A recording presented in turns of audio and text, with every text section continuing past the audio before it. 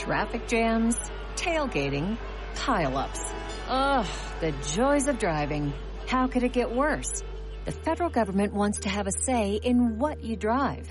That's right. The Biden administration's EPA is pushing mandates that would ban 2 out of every 3 vehicles on the road today. Don't let Washington become your backseat driver. Protect the freedom of driving your way. Visit EnergyCitizens.org. Paid for by the American Petroleum Institute. Well, folks, America's most famous doctor, I certainly put him above Dr. Fauci in so many ways. Dr. Mehmet Oz, Republican Senate candidate in Pennsylvania, of course, host of the Dr. Oz show, author of 1 million books. Dr. Oz, Election Day is tomorrow. Welcome back to the show. How you feeling? Very strong. You know, the polls are supportive of my feeling, but it's more that there's a coalescing of the Republican primary voters around my candidacy. You know, I fought for Americans against powerful insiders my entire career. Everyone witnessed it during the COVID pandemic, taking on these mandates and shutdowns that made no sense. That's why I wanted to fire Fauci, and I appreciate you mentioning him. But he has got to go because he hurt our ability to speak to each other about the right way to move forward. And by censoring us, he hurt this country. But that same twisting of science, it's hurting our children now with gender studies. The biological men just cannot be allowed to play women's sports. These are fundamental issues, but they're based on false stories that the Democrats spread. What I'm good at is identifying those issues. And the good news is, with strong leadership, we can fix all this. I am that bold voice we need in D.C. to represent our Pennsylvania values. I'm pro-life, pro-Second Amendment, pro-energy. Let's make this a land of plenty again by reducing regulations and incompetence so we're not concerned about finding baby formula or giving up our summer vacation to afford gas. You had these town hall meetings across Pennsylvania. They seem very intimate. I have a feeling that people really got to know you. Tell us a little bit about that experience, and what did you learn from that process? People need connection. They flocked to the town halls not because they were fans, but because they were curious. And when President Trump endorsed me, it increased it even more because folks have said, geez, maybe I didn't really know him. I'm going to really go meet, with the guy in person and figure out who he is. And it ended up getting a lot of attention because we were talking about stuff that really mattered to people, inflation and why it was caused by energy. When a woman who works in a coffee shop or a diner can explain energy policy and the lie of the Green New Deal better than Joe Biden's administration, it reminds you that there's wisdom here in the heartland. And we were able to figure out the things that folks are most concerned about. And here they are. Inflation caused by energy, and energy policy, by the way, strengthens our country, builds our local economy, drops inflation. Number 2 is they attack and assault on our kids, especially around to indoctrinate them, really animates a lot of primary voters.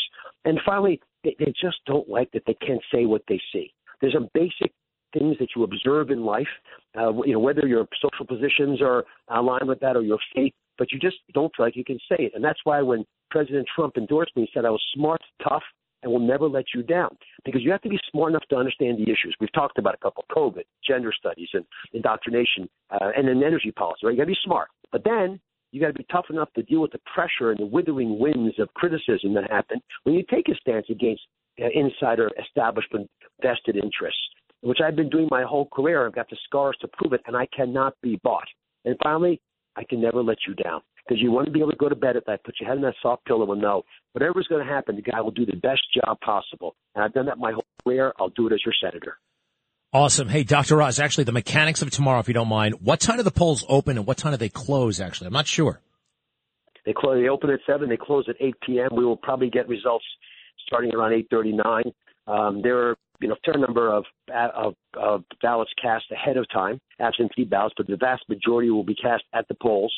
And it's a tight race, so plan to stay up late. But I'm excited about the outcome. We've worked very hard to be at this moment. And what is most reassuring is as the campaigns come towards their end, the leadership opportunities that are afforded me become that much more evident. When they're separating me from some of the competitors are saying Oz has been there for us in the past. We've watched him in our living rooms every day for 13 years. We know who he is. He's not a mystery. And what he is what we want.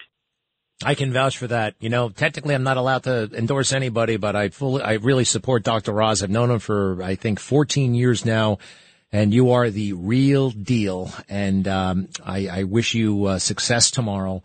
And I quite frankly thank you for taking the plunge. It's not an easy thing to do, but I think you elevated the conversation and, you brought real talent and real accomplishment. You know, some people get into politics to get what you already have. I mean, let's face it, you're funny. I mean, you're well-to-do and you're kind of well-known.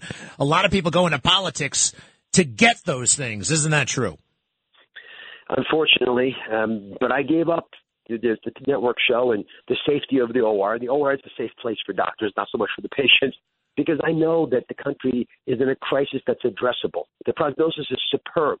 You just need to have vocal leadership. People have wisdom, have done the homework to lead this country in the right direction. If you just survey the average Pennsylvania voter, they are optimistic, but they don't have enough people working in their facilities. They feel like they're pulling the oars by themselves. They feel like the U.S. government is undermining them, and particularly becomes irrelevant when you have these unelected middle-level bureaucrats passing rules, mandates, levies that hurt you and don't help you. Free people up to be entrepreneurs. Allow capitalism, which is the best form of freedom there is, to work, and we'll be just fine. So basically, I'm going to Washington to make sure Washington stops interfering with how America works. And that's something that I think all Republicans, conservatives enjoy, because that's in our Constitution. Awesome. Dr. Oz, best of luck tomorrow. And, oh, by the way, folks, you can see Dr. Oz tonight on my Newsmax show at 7 o'clock. Dr. Oz, good luck and continued safety on the campaign trail. Best to everybody, okay? Well, we're going to be doing a big town hall, so you'll be coming to me live with Greg with all the excitement around it, so don't miss it. Thanks, plug. Thank you very much. We love it. We love it. Thank you, Dr. Oz. Go to DrOz.com for more info, and we'll be right back.